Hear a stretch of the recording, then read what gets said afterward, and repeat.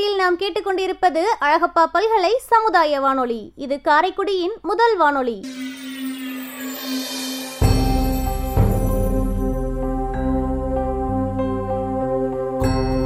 கொடுத்த கோடன்யன் குடியிருந்த வீடும் கொடுத்த தெய்வம் தேடி அள்ளி கொடுத்த அழகன் அறிவூட்டும் வெள்ளி விளக்கு அறிவூட்டும் வெள்ளி விளக்கு முன் பெரும் தவத்தால் தோன்றி முயன்றாமை காக்கும் வள்ளலே அன்பிலார் அழகப்பாவின் நரம் பணி போற்றி செய்வோம், நரம் பணி போற்றி செய்வோம்.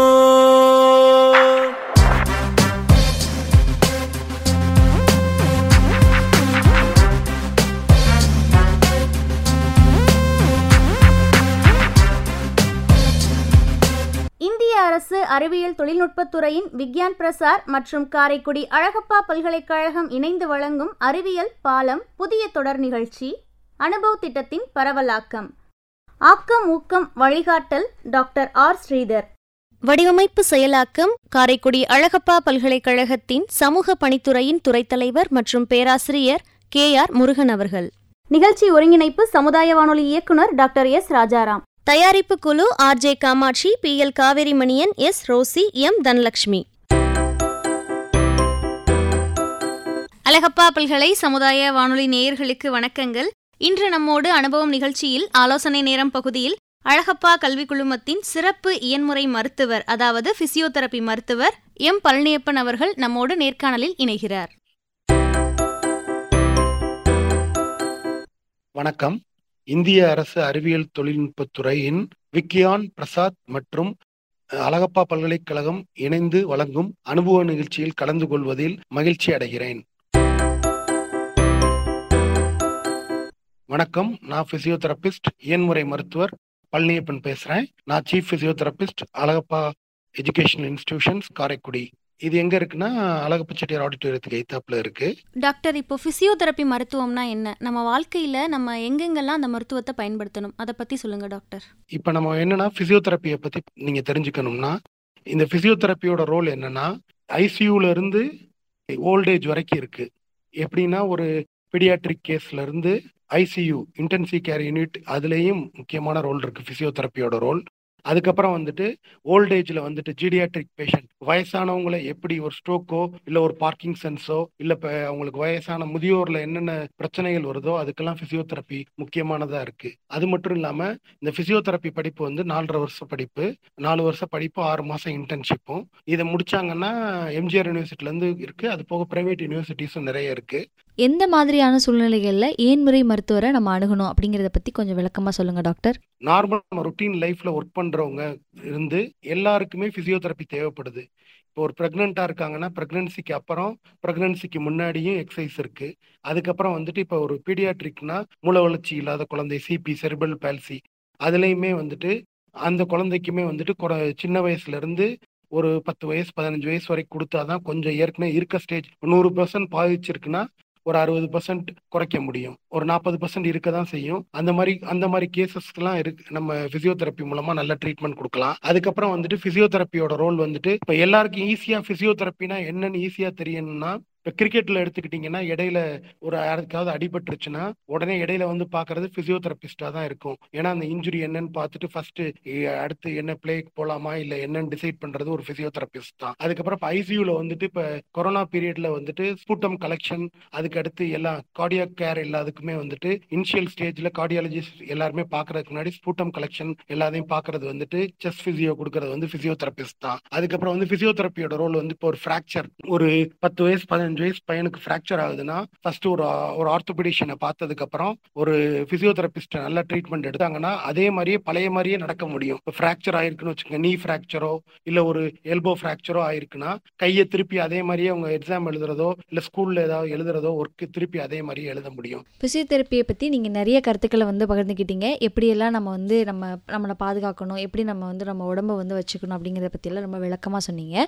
எண்முறை மருத்துவராக உங்களோட அனுபவம் வந்து எப்படி இருந்துச்சு இதில் அப்படிங்கிறத பற்றி கொஞ்சம் விளக்கமாக சொல்லுங்கள். பிசியோதெரப்பியோட ரோல் வந்துட்டு ஓவர்சீஸ்ல வந்துட்டு இங்க வந்து டாக்டர் இல்லைங்கிற ஒரு மாதிரி ஆப்ஷன்ல வந்துகிட்டு இருக்கு. ஆனா பிசியோதெரப்பியோட ரோல் வந்து டாக்டரோட முக்கியமான ரோல் ஓவர்சீஸ்ல.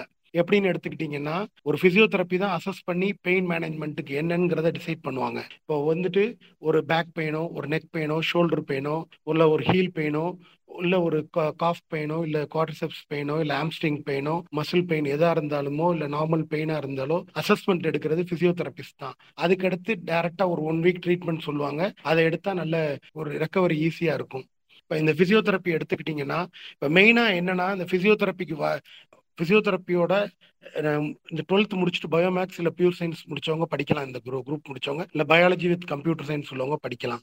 இதை படிச்சு முடிச்சோன்னா நமக்கு வந்துட்டு மாஸ்டர்ஸ் பண்ணலாம். இதுலேயே மாஸ்டர்ஸ் வந்து நியூரோ ஆர்த்தோ கார்டியோ ஸ்போர்ட்ஸ் ஃபிட்னஸ்ல இருக்கு.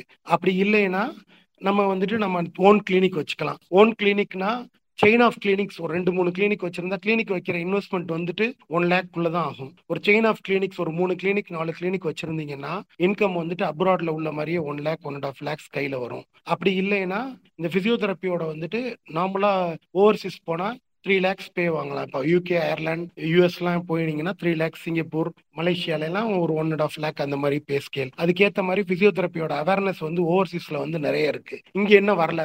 இங்க நாமளா எடுத்துக்கிட்டீங்கன்னா என்ன வேலை வேணாலும் இப்ப நீங்க பாத்துக்கிட்டு இருந்தீங்கனாலுமே அந்த வேலையில வந்து பிசியோதெரப்பியோட ரோல் இருக்கு. இப்போ டீச்சர்னா ஒரு கிளாஸ் ரூம்ல எழுதுறாங்கன்னா ஒரே பாஸ்டர்ல பொசிஷன் ஒரே இதுல நின்றுட்டோ ஒரே பொசிஷன்ல இருந்து எழுதக்கூடாது. கண்டினியூஸா ஒரு 20 minutes 30 minutesக்கு மேல ஒரு நோட் புக் கரெக்ஷன் பண்றாங்கனாலுமே 20 minutes 30 minutesக்கு மேல ஒரே பொசிஷன்ல உட்கார்ந்து எழுதக்கூடாது. ஒரு சாஃப்ட்வேர்ல ஒர்க் பண்றாங்கன்னா சிஸ்டத்துல கண்டினியூஸா 1/2 hourக்கு மேல உட்கார்ந்து பண்ணக்கூடாது. ஒரு 20 minutes சேஞ்ச் பண்ணி பொசிஷன் ஆல்டர்னேட்டா சேஞ்ச் பண்ணி பண்ணணும். இப்போ டீச்சர்ஸ் எழுதுறாங்கல்ல போர்டில் ஒரே பொசிஷன் எழுதாம ரைட்ல லெஃப்ட்ல சென்டர்ல அந்த மாதிரி சேஞ்ச் பண்ணி எழுதணும். இப்போ ஒரு ஒர்க்ல உட்காந்துருக்கவங்க ஆக்குபேஷன்ல இப்போ ஏதாவது ஒரு ஆஃபீஸ் ஒர்க்கோ இல்லை எதில் உட்காந்துருக்காங்களோ கண்டினியூஸா ஒரே பாஸ்டர்ல உட்காரக்கூடாது.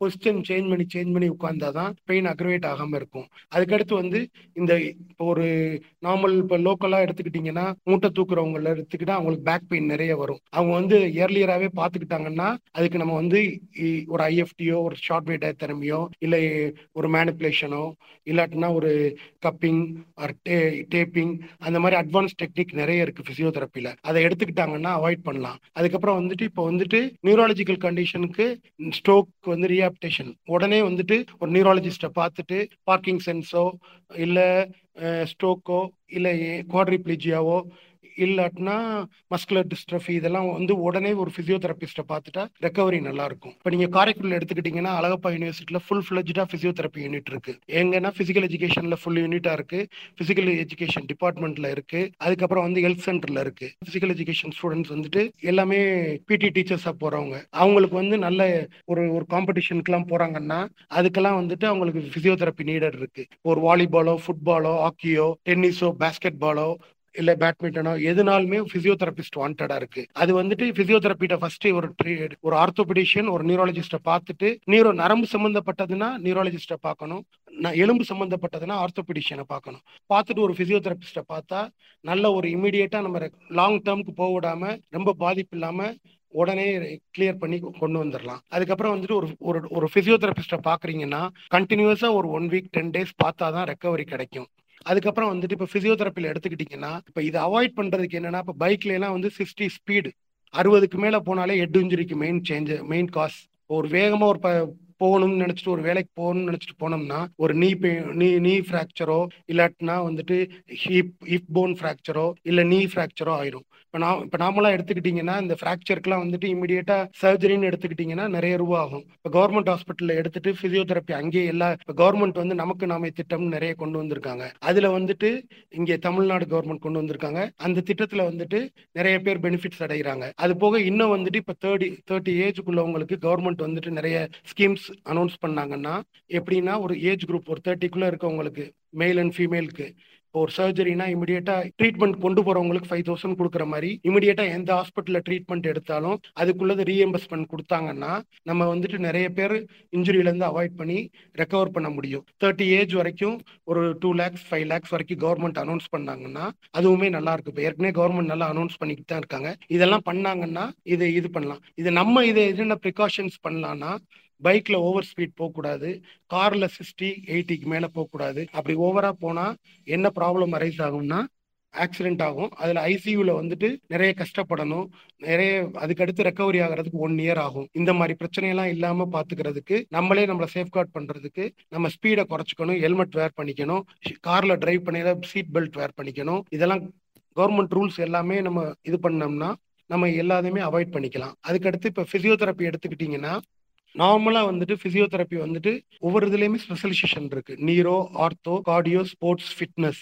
இப்ப ஃபியூச்சர்ல எப்படி இருக்கும்னா, ஒவ்வொரு ஜாயிண்ட்டுக்கும் ஒவ்வொரு பிசியோதெரபிஸ்ட் வர மாதிரி ஆயிரும். எல்போக்கு ஸ்பெஷலிஸ்ட், நீக்கு ஸ்பெஷலிஸ்ட், அதுக்கடுத்து வந்துட்டு பேக் ஸ்பெஷலிஸ்ட், ஸ்பைனுக்கு ஸ்பெஷலிஸ்ட், அது மாதிரி ஒவ்வொருக்குமே ஸ்பெஷலைசேஷன் வர ஆரம்பிச்சிருவாங்க. அப்படிங்கிற வந்துட்டு இன்னும் ஃபியூச்சர்ல வந்து இன்னும் அவேர்னஸ் கூடிக்கிட்டே போகும். இப்போ எந்த வேலை எடுத்துக்கிட்டீங்கனாலுமே, எந்த ஒர்க்ல பாத்தீங்கன்னாலும், வீட்டுல இப்போ கிச்சன்ல ஒர்க் பண்றாங்க, ஒரு ஃபீமேல் ஒர்க் பண்றாங்கன்னா, ஹவுஸ் ஒய்ஃபா ஒர்க் பண்றாங்கன்னா, இன்னும் இடத்துல இருந்து எட்டி எடுக்கக்கூடாது. எதையுமே பக்கத்துல போய் எடுக்கணும், இல்ல வேற யாரையாவது எடுக்க சொல்லணும். ஸ்ட்ரெயின் பண்ணி எடுத்தாங்கன்னா பேக் பெயின் வரும், இல்ல ஷோல்டர் பெயின் வரும். இல்லைன்னா கிராஸ் ஓவர் பண்ணி எடுத்தாங்கன்னா, கிச்சன்ல எதையுமே கிராஸ் ஓவர் பண்ணி எடுக்கக்கூடாது. இன்ன இடத்துல இருந்து எட்டி எட்டி எடுக்கக்கூடாது. எடுத்தாங்கன்னா அவங்களுக்கு பேக் பெயின் வரும், நீ பெயின் வரும், ஷோல்டர் பெயின் வரும், ரிஸ்ட் பெயின் வரும். இதெல்லாம் அவாய்ட் பண்றதுக்கு நல்ல ஒரு பிசியோதெரபிஸ்ட பார்க்கணும். அதுக்கப்புறம் வந்துட்டு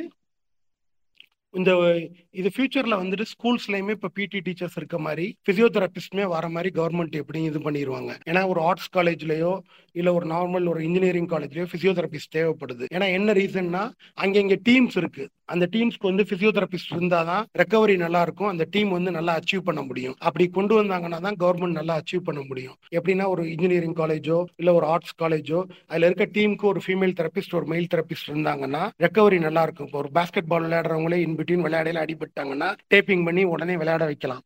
அது மாதிரி எல்லா கேம்லயும் ஃபுட்பால், ஹாக்கிலையுமே பண்ணலாம். அதனால பிசியோதெரப்பியோட ரோல் வந்து ரொம்ப இம்பார்ட்டன்டான ரோல். அது இன்னும் கொஞ்சம் கொஞ்சமா அவேர்னஸ் படிச்சவங்களுக்கு கொஞ்சம் ஓரளவுக்கு தெரிய வந்துருச்சு. இப்போ ரூரல் ஏரியாலையுமே கவர்மெண்ட் வந்துட்டு எல்லாம் ஓரளவுக்கு தெரிவிக்கிறாங்க. இப்போ லாஸ்ட் டிசம்பர்ல கூட நம்ம collector, Sivaganga collector Madhusudhan Reddy sir வந்துட்டு ஒரு பிசியோதெரபிஸ்ட் அப்பாயின்ட் பண்ணியிருக்காங்க பிரைமரி ஹெல்த் சென்டர்ல. அது எப்படின்னா லோக்கல்ல உள்ள ஏரியா, ரூரல் ஏரியாவில் உள்ளவங்களை பார்க்குற மாதிரி ஒரு பே ஸ்கேல்ல ஒரு 14,000 அந்த ரேஞ்சில் வந்துட்டு அப்பாயின்ட் பண்ணியிருக்காங்க. அது எப்படின்னா அதை யூட்டிலைஸ் பண்ணிக்கணும் கவர்மெண்ட். இப்போ எப்படின்னா அந்த மாதிரி நிறைய நமக்கு நாமே திட்டம்ங்கிற மாதிரி ரூரல் ஏரியா எல்லா ஏரியாவுக்குமே போய் பார்க்குறாங்க. அதை வந்து நம்ம மக்கள் வந்து அதை பயன்படுத்திக்கணும் நல்ல வழியில. அதுக்கடுத்து வந்துட்டு இப்போ வந்துட்டு நம்ம மெயின் வந்துட்டு ஒரு பிசியோதெரப்பி எப்போ பார்க்கணும்னா, ஒரு பெயின் வருதுன்னு தெரிஞ்சிருச்சுன்னா இனிஷியல் ஸ்டேஜ்ல ஒரு ஆர்த்தோபெடிஷியனையோ இல்லை நியூராலஜிஸ்டையோ நரம்பு சம்மந்தப்பட்டதுன்னா நியூராலஜிஸ்ட்டை பார்த்துட்டு இமீடியட்டா பிசியோதெரபிஸ்ட்டை பார்த்துட்டா சரியாயிரும். இப்போ நீங்க நார்மலா வந்துட்டு முகவாதம் எப்படின்னா கோல்டு கிளைமேட்ல கொடைக்கானல், ஊட்டி, ஏற்காடு அந்த மாதிரி இருக்கவங்களுக்கு வந்துட்டு வரும் முகவாதம். அதுக்கடுத்து ஏர்லி மார்னிங் வந்து வாசல் தொளிக்கிறவங்க, ஃபீமேல் அவங்க வாசல் தொளிக்கிறவங்க, அதுக்கடுத்து train travel, bus travel, train travel, car டிராவல்ல ஜன்னல் ஓரத்தில் உட்காந்தாங்கன்னா குளிர் காத்து உள்ள போகும். அந்த முகவாதத்துக்கு என்ன பண்ணலான்னா, 5 மணிக்கு சாயங்காலம் வந்துட்டு காட்டன் 2 காதுலையும் வச்சிடணும்.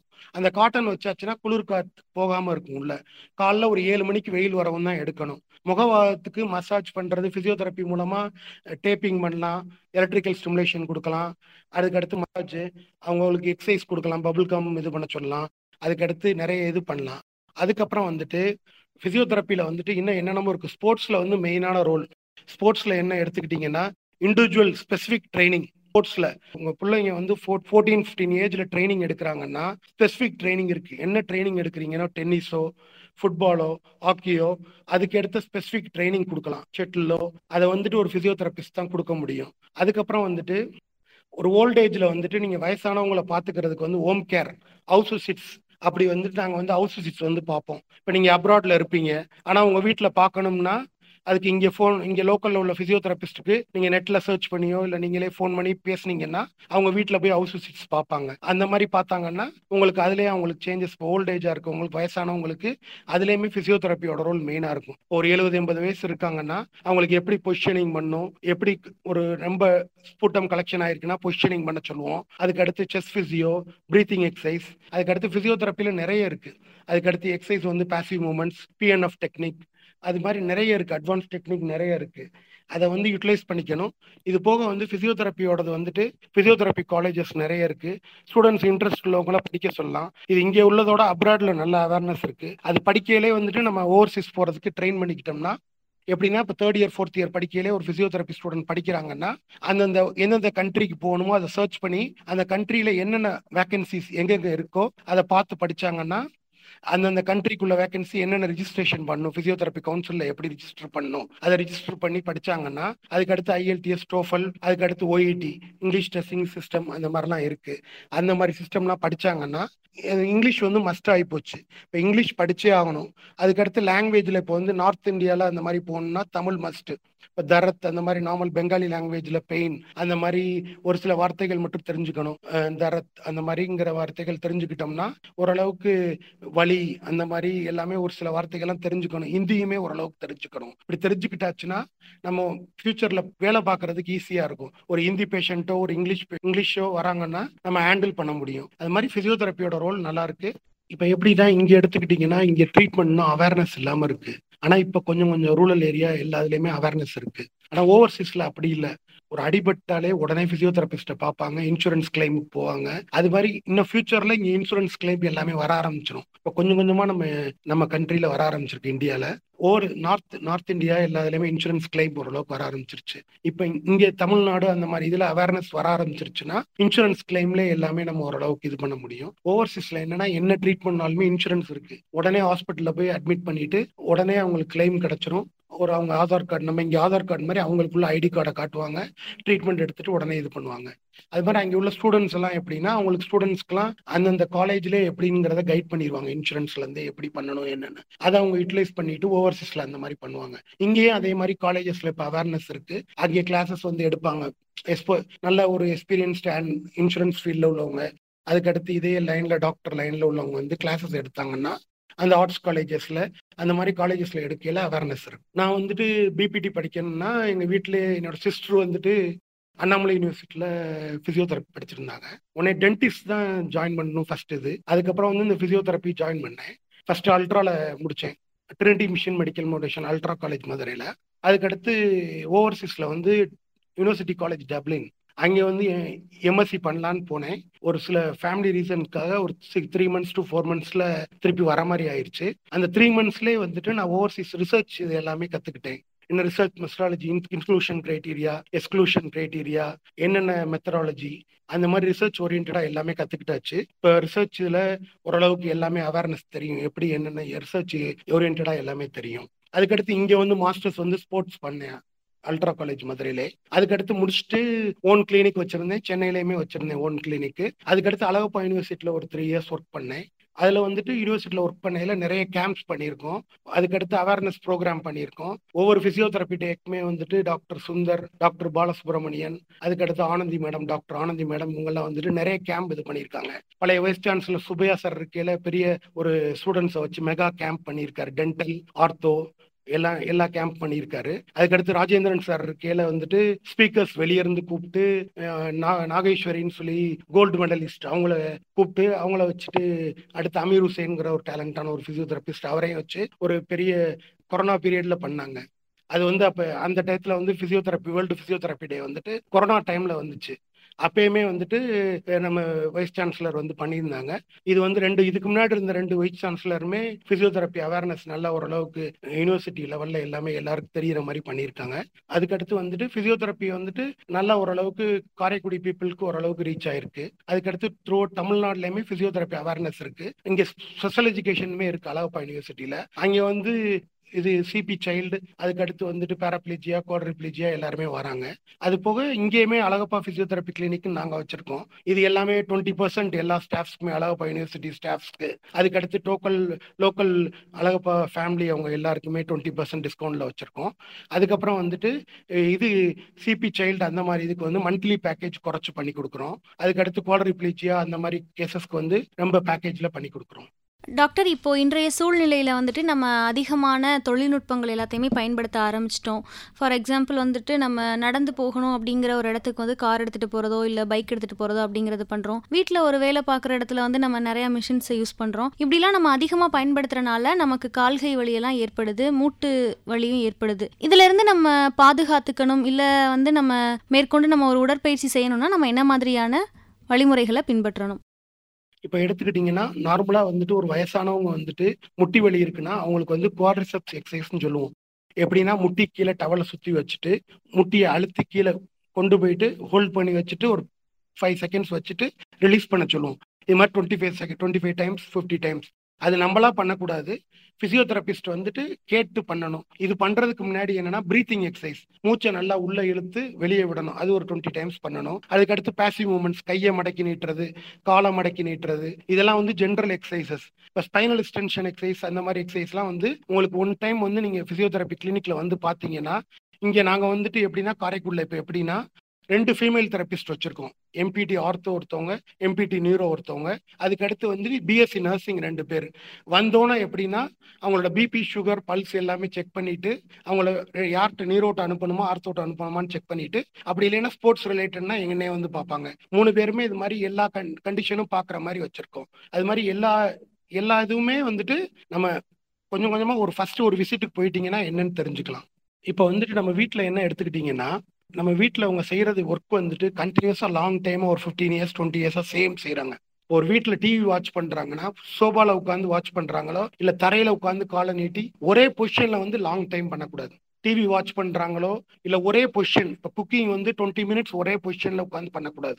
10 மினிட்ஸ் 5 மினிட்ஸ் பண்ணிட்டு 5 மினிட்ஸ் ரெஸ்ட் விட்டுட்டு பண்ணலாம். இல்லை ஒரு பொசிஷனில் உட்காராம பொசிஷன் சேஞ்ச் பண்ணி பண்ணலாம். அந்த மாதிரி பண்ணாங்கன்னா நல்லது. ஒரு டிவி வாட்ச் பண்ணுறாங்களோ இல்லை ஒரு சிஸ்டமில் ஒரு சாஃப்ட்வேரில் ஒர்க் பண்ணுறவங்க ஒரே பாஸ்டரில் கண்டினியூஸாக பண்ணக்கூடாது. பண்ணாங்கன்னா இந்த ப்ராப்ளம் வரும். இப்போ டிரைவர்ஸ்லாம் எடுத்துக்கிட்டிங்கன்னா ஸ்கயாட்டிக் நர்வ், அதுக்கடுத்து வந்துட்டு கயாட்டிக் நர்வ் பாலிசின்னு இருக்கு. கண்டினியூஸாக டிரைவிங் பண்ணுறாங்கன்னா நர்வ் அழுத்தம், நரம்பு அழுத்தம், அந்த அழுத்தத்தினால வந்துட்டு ஸ்கயாட்டிக் நர்வ் பாலிசி.